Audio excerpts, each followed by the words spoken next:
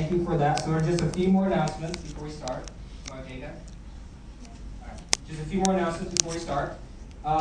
Here, if you guys saw one of these out front, this is what we call CBR. CBR is a Community Bible Reading Plan. So our church, our heart is to help you guys get in the Bible more. We want to help you guys read the Bible in a way that's not intimidating, right? When you open the Bible, you're usually freaked out. It's like, okay, it's such a thick book. Where do I start? Well, we have a plan for you in the first few pages. And it divides the plan up by each day for the rest of the year. And it's only 2 chapters a day. It'll take 10 minutes a day. Not only that, we provide you with a section here where you can journal through that particular passage that you read. So I think it'll be a good opportunity for you to not only study the Word, which is a good thing to do, but as you journal, you're actually letting the Word study you, which is a very good thing, very good exercise to you, for the Word to analyze you and your own heart and your own life. So I encourage you to pick that up. This was not free to make, so if you want to donate, whatever you want, just give it to the front desk person as you take one of these, okay? But please take them, and please, I think it'll be good for you guys to go do that. All right, guys, we're going to begin with our sermon. Before that, let me also tell you the sermon series that we're going to be doing until the end of December. There's 2 sermon series. One is a series on Galatians, the book of Galatians, the Bible. We're going to go through the whole book. And each week, we're going to study one verse. I'm just joking. We're going to study a chunk of verses, okay? We're going to do a whole bunch of them, probably 9, 10, 11, 12 verses, whatever makes sense for that time. But we're going to go through the whole book, so we get the Word of God in context. And also, another sermon series we're going to do is called A Doctrine for the Heart. And we named it that way specifically because when people think about biblical doctrine, they often just think black, boring, academic. Not for me. That's for the smarty pants Christians, right? And we're trying to help you see that, no, all the Bible is for every Christian. And that we want to help you see that doctrinally heavy passages can not only affect the mind, but it also should affect the heart. And when it does that, it should affect our hands and our feet as we move out and worship God in our everyday lives, Monday to Sunday. So we're going to try and intertwine those 2 sermon series, and that'll take us to the end of December. All right? Sounds good. We're supposed to do the reading of the Word of God before this, but if anyone asks you, I'll invite you up now so you can do the reading of the Word of God for our sermon today.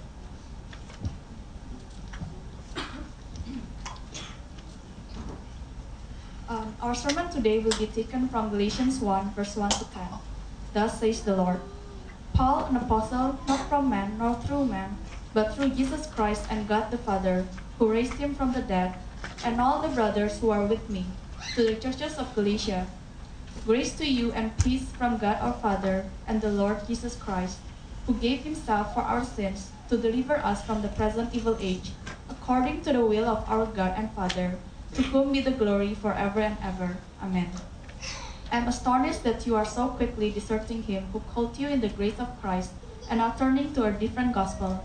Not that there is another one, but there are some who trouble you and want to distort the gospel of Christ. But even if we or an angel from heaven should preach to you a gospel contrary to the one we preach to you, let him be accursed. As we have said before, so now I say again. If anyone is preaching to you a gospel contrary to the one you received, let him be accursed. For am I now seeking the approval of man or of God? Or am I trying to please man?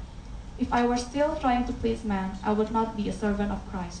This is the word of God. Thank you, Fanny. Let's pray before we enter into our sermon. Father, again, we beg you that you reveal yourself and your word to us, that we may hear not the words of any pastor or any man, but we would ultimately hear your word as you have given us in your scripture, and that this time would be used to clarify it, not to muddy it up, not to confuse it. Father, thank you, and as we talk about some of the harsh things, some of the rude and mean things, seemingly, that Paul is saying in this passage, help us get a better understanding of where Paul is coming from and where you're coming from, so that we may worship and love this true gospel, thus worship and love you more. In Jesus' name we pray. Amen. Friends, the Bible tells us that the main issue of all of our problems, yours and mine included, began when man made life all about themselves and less about God. All of our problems. It started when man made life more about themselves, more about ourselves, than it is about God and his glory.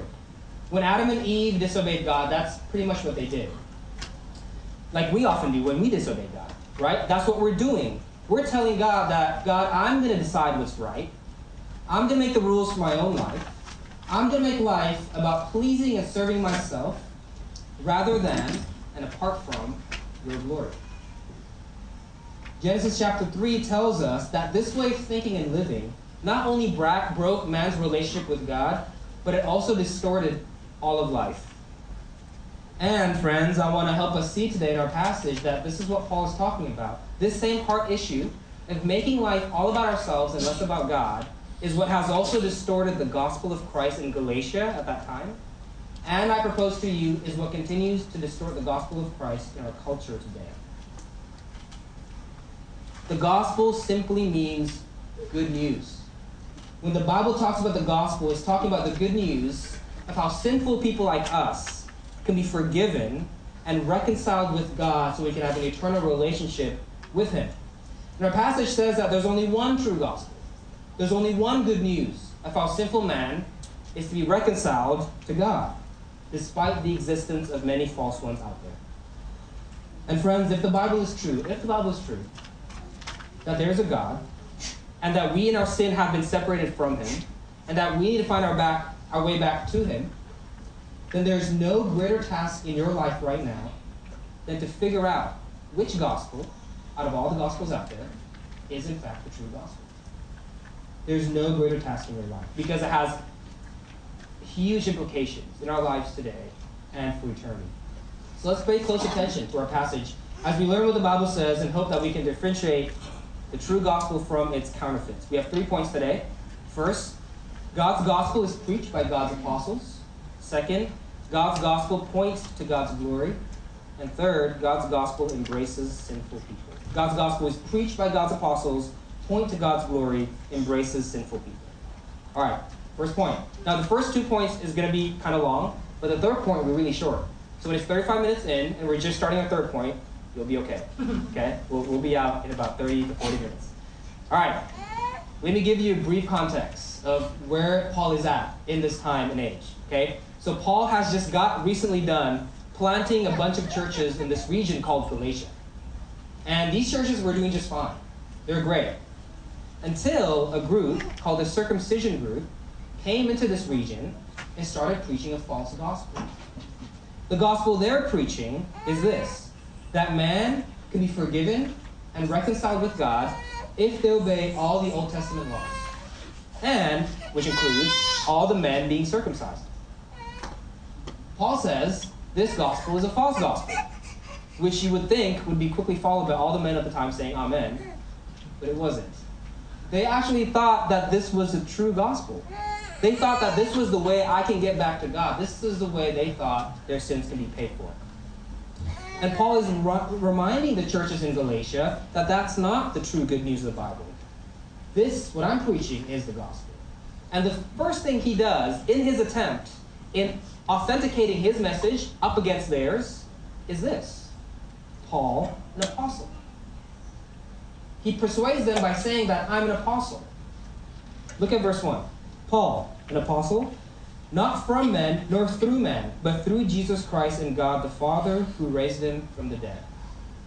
So why does he feel the need to remind them that he's an apostle in his attempt to authenticate his gospel against theirs? Now, apostle is a weird word, and a lot of you are just like, oh, apostle, here we go. We're going to talk about apostle for 20 minutes. No, we're not. But I think we do need to talk a little bit about it, because Paul tells us this is one of the ways in how we can know which gospel is true and which isn't. The true one is preached by all the apostles. And anything else opposite or contrary to it is false. So stick with me now just a little bit as we talk about the whole apostle thing. All right? So, apostles, along with prophets in the Bible, hold a really important role. The Bible says that God has in a special way revealed himself and his gospel to all of mankind through apostles and prophets. Let me prove to you in the Bible. Ephesians chapter 3, verses 4 to 5. This is Paul. When you read this, you can perceive my insight into the mystery of Christ, which was not made known to the sons of men in other generations, as it has now been revealed to his holy apostles and prophets by the Spirit. 2 Peter 3. That you should remember the predictions of the holy prophets and the commandments of the Lord and Savior through your apostles. Again, prophets, apostles. Ephesians 2. So then, You are no longer strangers and aliens, but you are fellow citizens with the saints and members of the household of God, built on the foundations of what? The apostles and prophets.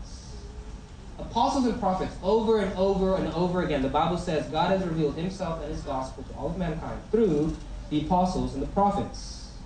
And anyone else preaching a gospel different from theirs is preaching a false gospel, such as the circumcision group. And because his apostleship validates his message, Paul, therefore other gospels are false. Now, here's the big question that you all should be asking. How do we know that Paul isn't just straight up lying about his apostleship? How do you know he's not just making this up? Like a lot of people today claim to be apostles, right? Is everybody that claimed to be apostles actually biblical apostles? Well, let's look at the Bible to answer this. Let's not come up with our own answers, all right? And lucky for us, since the role of apostleship is a really important role, the Bible tells us the qualifications of apostleship, all right? Now, I know this can be tedious, but I want to ask you to stick with me for 5 minutes. That's all I ask. Just 5 minutes. We're going to talk about this whole apostle thing. Now, that 5 minutes is going to feel like an hour. It's not. It's 5 minutes. And in the middle of it, you're probably going to think, why are we going through all this? Which I kind of feel that way too as I wrote this. But trust me, if you stick with me for 5 minutes, at the end, we're going to see why it matters. Okay? This is the biblical qualifications of apostleship. 1, an apostle is someone who has been appointed by Jesus Christ. 2, an apostle is someone who is an eyewitness to the resurrected Jesus Christ, appointed by Jesus Christ, has seen the resurrected Jesus Christ, and consistently preached the gospel of Christ. Okay? I'm going to show you where that is in the Bible. 5 minutes, starting now. All right. First, an apostle, personally appointed by Jesus Christ. Luke 6, verses 13 to 16. And when the day came, he called his disciples and chose from them 12, whom he named apostles. See, he named it. I can't by myself say that I'm an apostle. It's not a self-appointed role. God, Jesus appoints who's apostle and who's not. Let's see the names. Simon, who he named Peter, and Andrew and his brother, and James and John, and Philip, Bartholomew and Matthew and Thomas, and James the son of Alphaeus, and Simon, who was called the Zealot, and Judas the son of James, and Judas Iscariot, who became a traitor. See, all of them were named by Jesus. Whose name don't you see here? Paul. Okay, was he lying? No. Paul was still an apostle. He was just appointed by Jesus at a different time. Okay, we'll go through this. He was appointed in Acts chapter 9 when he was converted. Some of you might know the story. Paul's name before he was Paul was Saul, right? And he was a really sinful guy. He was a bad guy. Arguably worse than us. He would kill Christians. He would actually lead whole movements that would persecute the church at that time. In Acts chapter 9, in the road to Damascus, the Lord Jesus appeared to him and converted him, revealed to him the gospel, renamed him from Saul to Paul. And then at the end of chapter 9, you see a guy named Ananias sent by God to meet Paul. And God told Ananias this, "Go, for he is a chosen instrument of mine, to carry my name before the Gentiles and kings and the children of Israel, for I will show him how much he must suffer for the sake of my name." And later in that chapter, we see Ananias appointing Paul as an apostle. Jesus, through Ananias, appointed Paul as an apostle. All right, first qualification. Second qualification. An apostle must have physically seen, or must have seen, the resurrected Jesus Christ. Where did I get that in the Bible? All right, let's prove it. First, Acts chapter 1. After Jesus just got done telling the people the Great Commission, his office of the Great Commission, he sent it to heaven. Acts chapter 1, the disciples got together, and they talked about a person that needs to replace Judas. Okay, Judas is the guy that betrayed Jesus, right? And we need to replace this person. We need to replace this apostolic office. Okay? And listen to what they said in Acts chapter 9. "Brothers, the scripture had to be fulfilled, which the Holy Spirit spoke beforehand by the mouth of David concerning Judas, let another take his office." Now, listen to what they said as the qualification of the person that has the right to take Judas' office as an apostle. "One of these men," Acts chapter 1, verse 22, "one of these men must become with us a witness to his resurrection." They must witness the resurrected Jesus to be an apostle. You can't just claim it for yourself. All right? So when did Paul meet the second qualification? Well, in Acts chapter 9. Same chapter in the book of Acts. All right, let's continue the story. Trust me, 2 more minutes. I know it feels like an hour. 2 more minutes. We're almost there. After Ananias was appointed by God to appoint Paul as an apostle, Acts 9:17, this is the continuation of that story.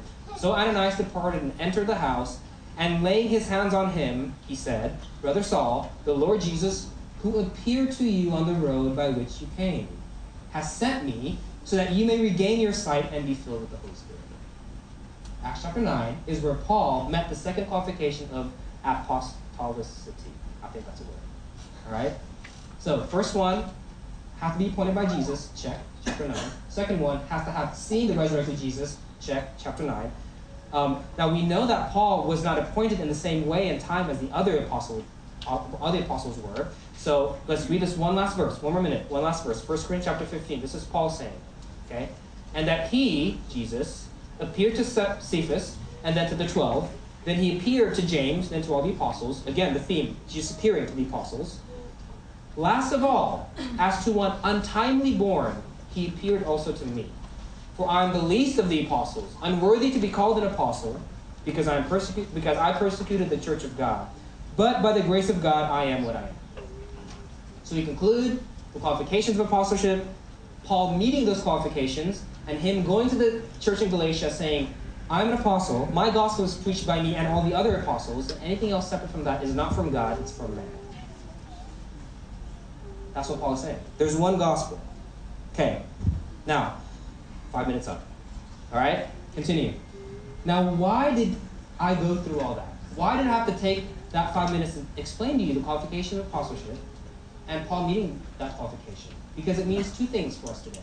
One, there can no longer be any apostles today, biblically speaking. There could be many great preachers. There could be many kind, influential leaders, but not biblical apostles as defined in Scripture. Two, if a person is teaching something that is contrary to the gospel God has revealed to all of mankind through his apostles in the Scripture, it is a false gospel. Look at the Bible's words. That's what it's saying. Okay? And we want to point this out, not because we're annoying, nitpicky people. Some of us might be, I might be, but we're not doing it because of that, hopefully, but because of this. When false apostles and false teachers arise, false gospels appear. And history has shown that false teachers and false apostles often arise anywhere in the world, but more likely in places where biblical literacy is still low. Like in Galatia in Paul's time, and like in our beloved Indonesia. And friends, if this is unaddressed, the vital message of the gospel, the good news of how sinful man is to be reconciled with the Heavenly Father, will be distorted. And if such an important message does truly exist, is not the protection of this message worth giving our whole lives to? Paul in this text reminds us, and reminds the churches in Galatia, no matter how influential a pastor is, no matter how magnetic a leader is, no matter how charming a preacher is, no one, and he means absolutely no one, has the authority to preach a gospel that is different than what he has revealed in the Scripture through his apostles. And friends, unfortunately, we do live in a time and place where Christianity has been shaped more by influential, magnetic, and charming people more than it has been by the Word of God. Look at verse 9, verse 8 to 9. But even if we or an angel from heaven should preach to you a gospel contrary to the one we preach to you, let him be accursed. As we have said before, so now I say again, if anyone is preaching to you a gospel contrary to the one you received, let him be accursed. No one is above the message. No pastor, no apostle, nor angel. There's one gospel. There's one good news of how sinful man is to be reconciled to God. So, what is this gospel? What is this message of how sinful man can be redeemed and reconciled to God? Let's move on to our second point and see the distinction of this gospel. All right, point number 2. God's gospel point to God's glory. In this point, I want to direct our attention to the true gospel that Paul preaches. We'll see it in our text later. And also see how all the other apostles preach the same gospel in the sense that the main things of that gospel is preached by all the other apostles, okay? And we're going to compare this true gospel with the false gospels out there. All right? But first, let me take a quick detour. Because when I first read this text, Paul's words and tone and intensity kind of shut me down from his message. It did. When I read those words, let them be accursed, it's like, gosh, Paul, really? That's pretty harsh. It kind of distracted me from the message, and I'm sensing the intensity of what Paul is saying could distract some of us here as well. So in light of that, I want to take a quick detour. Okay, we'll go back to our text, but I want to help us see where Paul is coming from, and that he's actually not being cruel at all. He's not being mean at all. This is what I mean. All right. During one of my visits last year in Indonesia, before my wife and I landed here for good, I was invited to talk at this Christian radio station. I said, all right, why not? I went there, did the interview, and we talked about false gospels, interestingly at that time. Specifically, we talked about one of the false gospels, the prosperity gospel. The gospel that teaches that if you obey God, he will bless you financially and medically, which is not the good news that the Bible teaches. And in the middle of our discussion in this radio thing, a caller called in from the outside, and on air, he said to us, this is his words, look, I get all your theological reasoning, but why are you being so cruel and unnecessarily restrictive to these people? If this is what they believe, then just let them believe it. Doesn't Christianity teach us to love everyone, including people who believe these kinds of things? Doesn't it? It absolutely does. I agree with him. Christianity does teach us to love them. But let me ask you this. Is loving them does it mean just letting them believe whatever they want? I would say that's actually unloving to them. Let me explain, okay? A few more minutes. Every time you and I interact with somebody else in a loving and kind way, we always base that interaction in a belief system that we have. Here's what I mean. If I believe that touching fire with my bare hands will hurt, if that's my belief system, I will therefore, based upon that belief system, talk to my daughter, Elena, and warn her, prevent her from touching fire from my bare hand, with her bare hands. See, my loving interaction with her is based upon a belief system I have about touching fire. Does that make sense? So, if you believe what I believe about the consequences of touching fire, my words to you will sound as loving and kind. But if you don't believe what I believe about touching fire, then my words to you will sound as cruel and unnecessarily restrictive. You see, the difference isn't that you're loving and I'm mean. The difference is in our foundational belief of the consequences of touching fire. You see what I'm saying? Now, if you believe what I believe about the consequences of touching fire, you will join me in warning my daughter from touching fire, even if it upsets her. Because if you truly love my daughter, then you will love her well-being more than you love her opinion of you. Given that you've communicated that truth to her in a reasonable, kind, and loving way. Second example, just to drive this in further. If you know anything about me, you know that I love martabak more than life itself.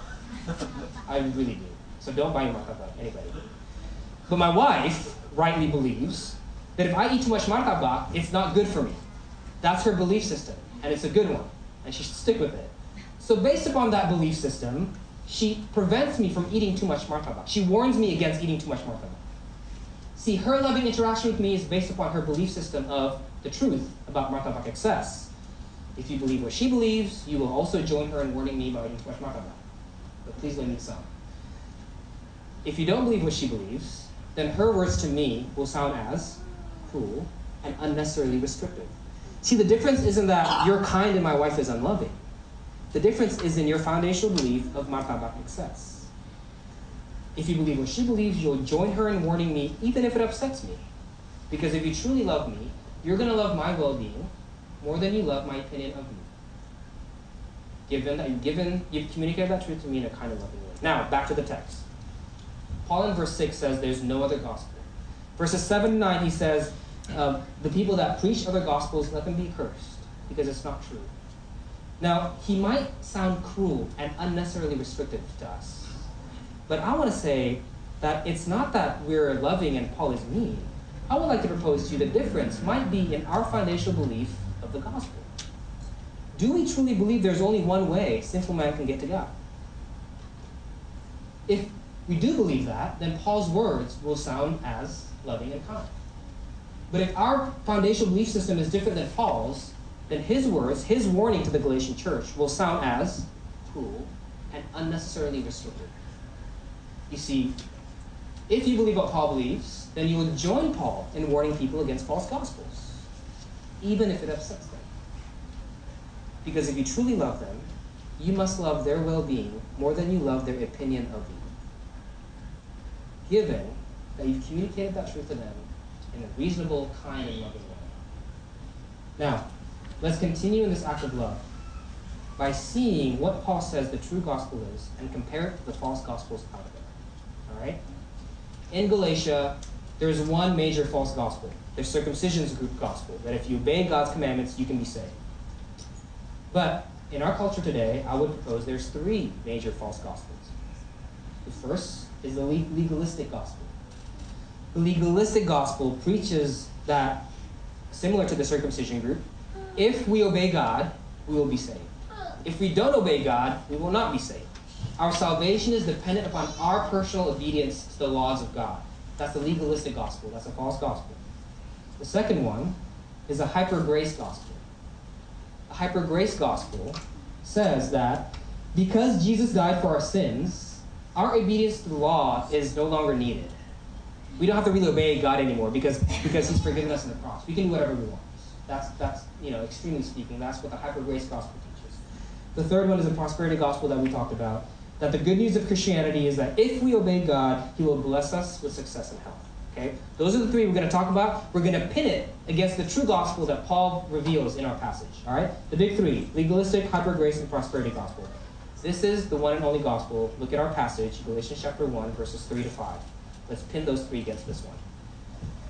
Grace to you and peace from God our Father and the Lord Jesus Christ. This is in the passage we read just now. Galatians chapter 1, verses 3 to 5. Let me repeat it. Grace to you and peace from God our Father and the Lord Jesus Christ, who gave Himself for our sins, to deliver us from the present evil age, according to the will of our God and Father, to whom be the glory forever and ever. Amen. This is it. This is what Paul says is the one and only gospel. This is how sinful people like us can get back to God. All right, so let's get a better understanding of this gospel as we pin it with the three. First, the legalistic gospel. It teaches that man can be reconciled with God by our good behavior. Simply put, if we obey God, we'll be forgiven. If we fail in disobeying God, we won't be forgiven.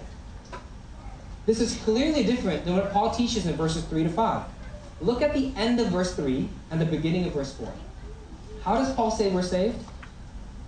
The Lord Jesus Christ, who gave Himself for our sins. We're not saved by our moral behavior. We're not saved by somehow doing all the commandments God has commanded us to do. We're saved because God Himself died on the cross for our sins. He's referring to Jesus Christ when He was fully, completely, faithfully done, taken all the punishment that was meant to us on the cross, and we bear our guilt no more. His sacrifice is what saves us, not our morality. His sacrifice is what reconciles us to God, not our own personal record of obedience. Think about it real quick with me. How man-centered is this legalistic gospel?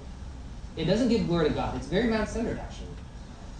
If we're able to save ourselves, then who gets the credit and who gets the glory for our salvation? We do.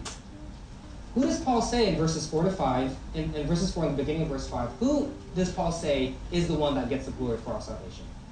Our God and Father, to whom be the glory forever and ever. Amen. The applause for our salvation does not belong to us. It belongs to God alone. The glory does not belong to us. It belongs to God alone. Second, the hyper-grace gospel teaches because Jesus died for our sins, we no longer have to be concerned about being obedient to the law. This is also contrary to the gospel Paul preaches. Look at verse 4 with me. What does Paul say is a purpose in which we're saved? Who gave Himself for our sins to deliver us from the present evil age. The life of a person who truly has been redeemed by the gospel of Christ will increasingly be distinct from the present evil age. When Jesus died for us, He didn't free us from obedience. He freed us so that we can obey. Listen to 2 Corinthians chapter 5.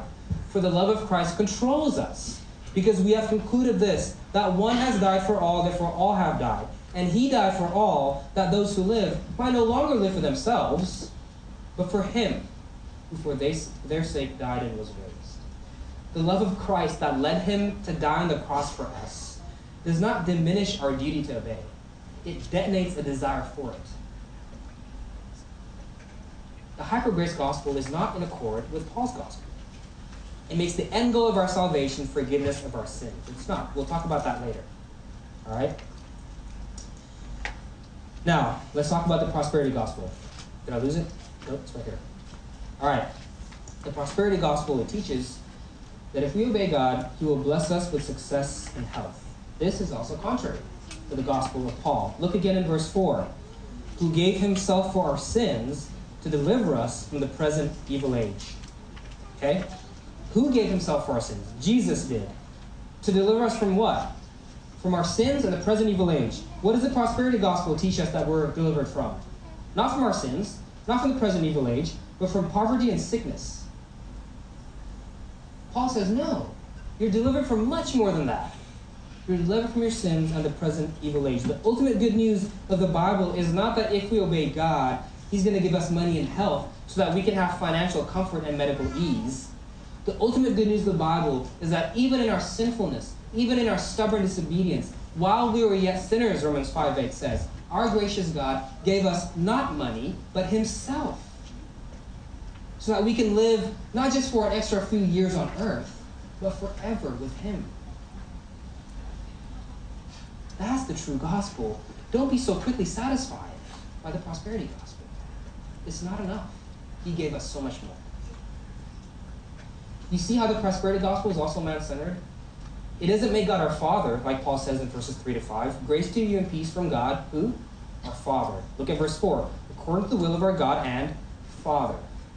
No. The prosperity gospel does not make God our Father. It makes God kind of like our ATM. If we push the right buttons, cha-ching. Right? How man-centered is that? The purpose of this false gospel is not to give God glory, as Paul says in verse 5. It is to use God as someone to bargain with for the advancement of our own personal agendas. Now, remember the introduction I said, everything was distorted. Even the gospel was distorted. When man made life more about themselves and less about God. This is what I mean. All false gospels are ultimately more about man and less about God. Let's go through it again, real quickly. The legalistic gospel. It makes salvation all about man's effort. We get the applause for our salvation. We get the glory. We get the credit. And it's not about God. It makes everything about man and less about God. The hyper grace gospel makes salvation about man's freedom and not God's fatherly rule. Prosperity gospel makes salvation all about the comforts we can get out of God and not the glory that God can get out of man.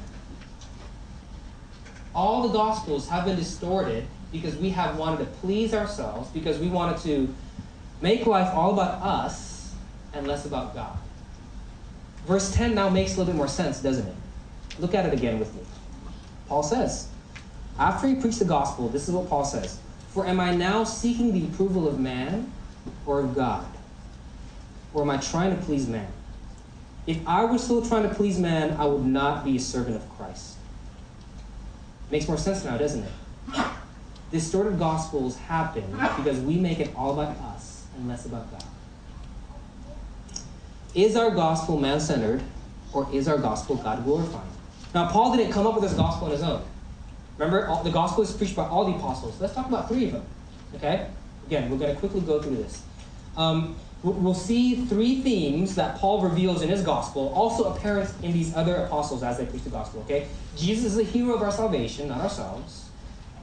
His heroism, his salvation for us, will result in a desire to live holy lives, and it'll make God our Father. Those 3 themes. You'll see those things in other apostles. Okay, listen to the gospel that the apostle Peter preaches. It makes Jesus the hero, and it calls man to righteous living. He himself bore our sins in his body on a tree, which is the cross, that we might die to sin and live to righteousness. Not so that we can live however the heck we want. By his wounds you have been healed, not by your own obedience, by his wounds. Listen to the gospel that Apostle Matthew preaches. It makes Jesus the hero, and it calls man to servanthood. Whoever would be great among you must be your servant, and whoever would be first among you must be your slave. Even as the Son of Man came not to be served, but to serve, and to give his life as a ransom for many. We are called to servanthood, and he is the one who has become a ransom for our sin. Now, last one, the gospel that the Apostle John preaches. Makes Jesus the hero again, and calls Christians to holy living as children of God. My little children, I'm writing these things to you so that you may not sin. Not as an excuse to sin, But if anyone does sin, which we all do, we have an advocate with the Father, Jesus Christ the righteous. He is a propitiation for our sins. Is this our gospel? Does our Christianity make Jesus the hero, or do we still think that we can be saved by our own morality, by our own religiosity, by our own good deeds? Is God the only one receiving glory from our gospel, or are we still trying to be the heroes of our own story? Is our gospel about God's glory, or is it a form of justification to do whatever the heck we want? Does our gospel make us desire God more, or does it make us desire success and comfort more? Does our gospel make God our Father, or does it make him our ATM? Is our gospel man-centered, or is it God-glorifying?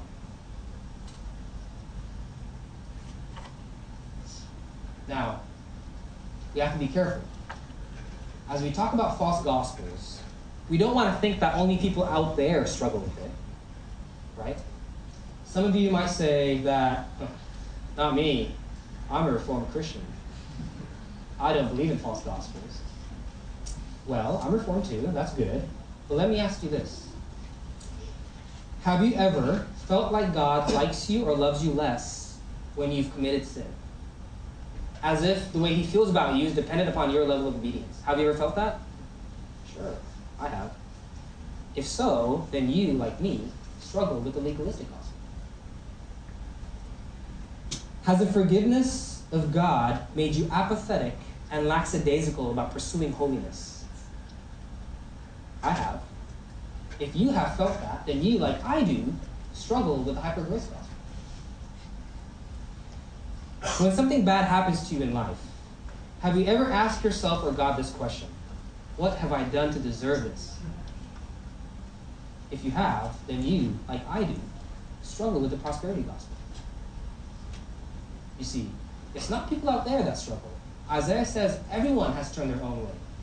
We are all sinners. We have all distorted and rejected in our hearts of hearts the true gospel. Not just people out there. And this is a serious crime. Let's look at verse 6, then we're going to jump to our last point. Verse 6 says that when you desert the gospel, you're deserting God himself. Listen to Paul. I am astonished that you are so quickly deserting him who called you in the grace of Christ and are turning to a different gospel. When you reject the gospel, you reject God. That is a big deal. Each of us have all, in our hearts of hearts, turned to our own ways.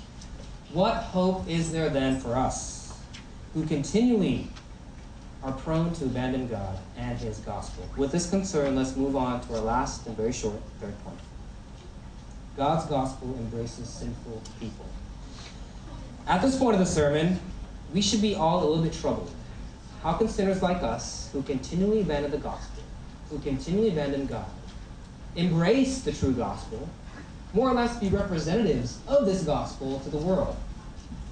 Well, as we study Paul's words, I want us to remind us of Paul's past. Let's not forget about that. The person who wrote our passage, Paul, the person who so vigorously embraced this gospel of God, he was a horrible sinner. Remember? Like we said earlier, worse than you and I, so to speak. He's killed Christians. He's led movements of people to murder Christians and the church of God. How can this horrible sinner write what he wrote? How can this horrible sinner embrace the gospel and represent it so vigorously in Galatia? And how can we do that today? Well, let me remind us of this. I think it's actually because Paul realizes he's such a sinner, that's what made the gospel mean so much more to him. You see, realizing that he's a sinner protected him from the false gospels. Let's continue with this and we'll close, okay? It protects him from the legalistic gospel. If he realizes his own sin, how could such a sinner ever claim credit for his own salvation? See? Him realizing his sin protects him from the legalistic gospel. It protects him from the hyper-grace gospel. Because he realizes just how horrible he is. It makes it impossible for him to deny the responsibility that he is the one who put Jesus on the cross. As our hymn sings, it was my sin that held him there. It wasn't your sin, it wasn't their sin, it was my sin. that crucified Jesus. See, when he sees how much his sin has just cost Jesus, how could he ever lackadaisically live in his sin again, like nothing ever happened? See, realizing his sin protects him from the hyper-grace gospel. And it protects him from the prosperity gospel. Because he realizes just how horrible he is, and he saw what Christ has done to forgive him. It protects him from worshiping money and health over worshiping God. How could he worship money and health when he just saw the richest and healthiest being in the universe become poor and die for him? How could you worship money and health over him? Because he was such a sinner, it made him embrace the gospel even more. It made him want to represent the gospel even more to the world, and it protects him from all the false gospel. Do you feel like a sinner? Do you not feel like you're fit to embrace this gospel or more or less represent it to the city? Good. I'm right here with you, Paul says. Join the club. Broken people are exactly the kind of people that are fit to embrace and represent this gospel. I don't know where you are in your relationship with God. Maybe you've been a Christian for a long time. Maybe you've grown tired of all the Christian routines and it's slowly become just a to-do list in your book. Sunday morning church, Thursday night CG with Surya, who will give me good food. Reading the Bible every now and then. It's just become a routine, right? And somewhere in this lifeless cycle, you've forgotten that your relationship with him has never been about how much of yourself you've given him, but it has always been about how much of himself he's given you. Let this gospel message encourage you and make you live it out more in the city. Or maybe your whole life you've been turned off by Christianity. Maybe you felt that I've never been good enough. I'm too sinful. I'm too uncommitted to give my life to Christ or whatever. I want you to very loudly hear God and his words to you this morning through Paul. If you want to have a relationship with him, if you want to become his child, your Christianity, your relationship with God will never, ever, ever, ever be based upon how much of yourself you've given him. But it will always forever be how much of himself he's given you. What is there to fear? It's not your righteousness, it's his. It's not your sacrifice, it's his. Let that detonate a fire in your heart to live for him. If you're here today, you feel like an awful sinner, God, through Paul here, is saying, cheer up, because you're actually a lot more sinful than you think you are. But in Christ, you are much more loved than you ever dared dream. Be reconciled to him. Receive this forgiveness. Receive this true gospel. And begin in a breathtaking journey of making life all less about ourselves and more about God. Pray with me.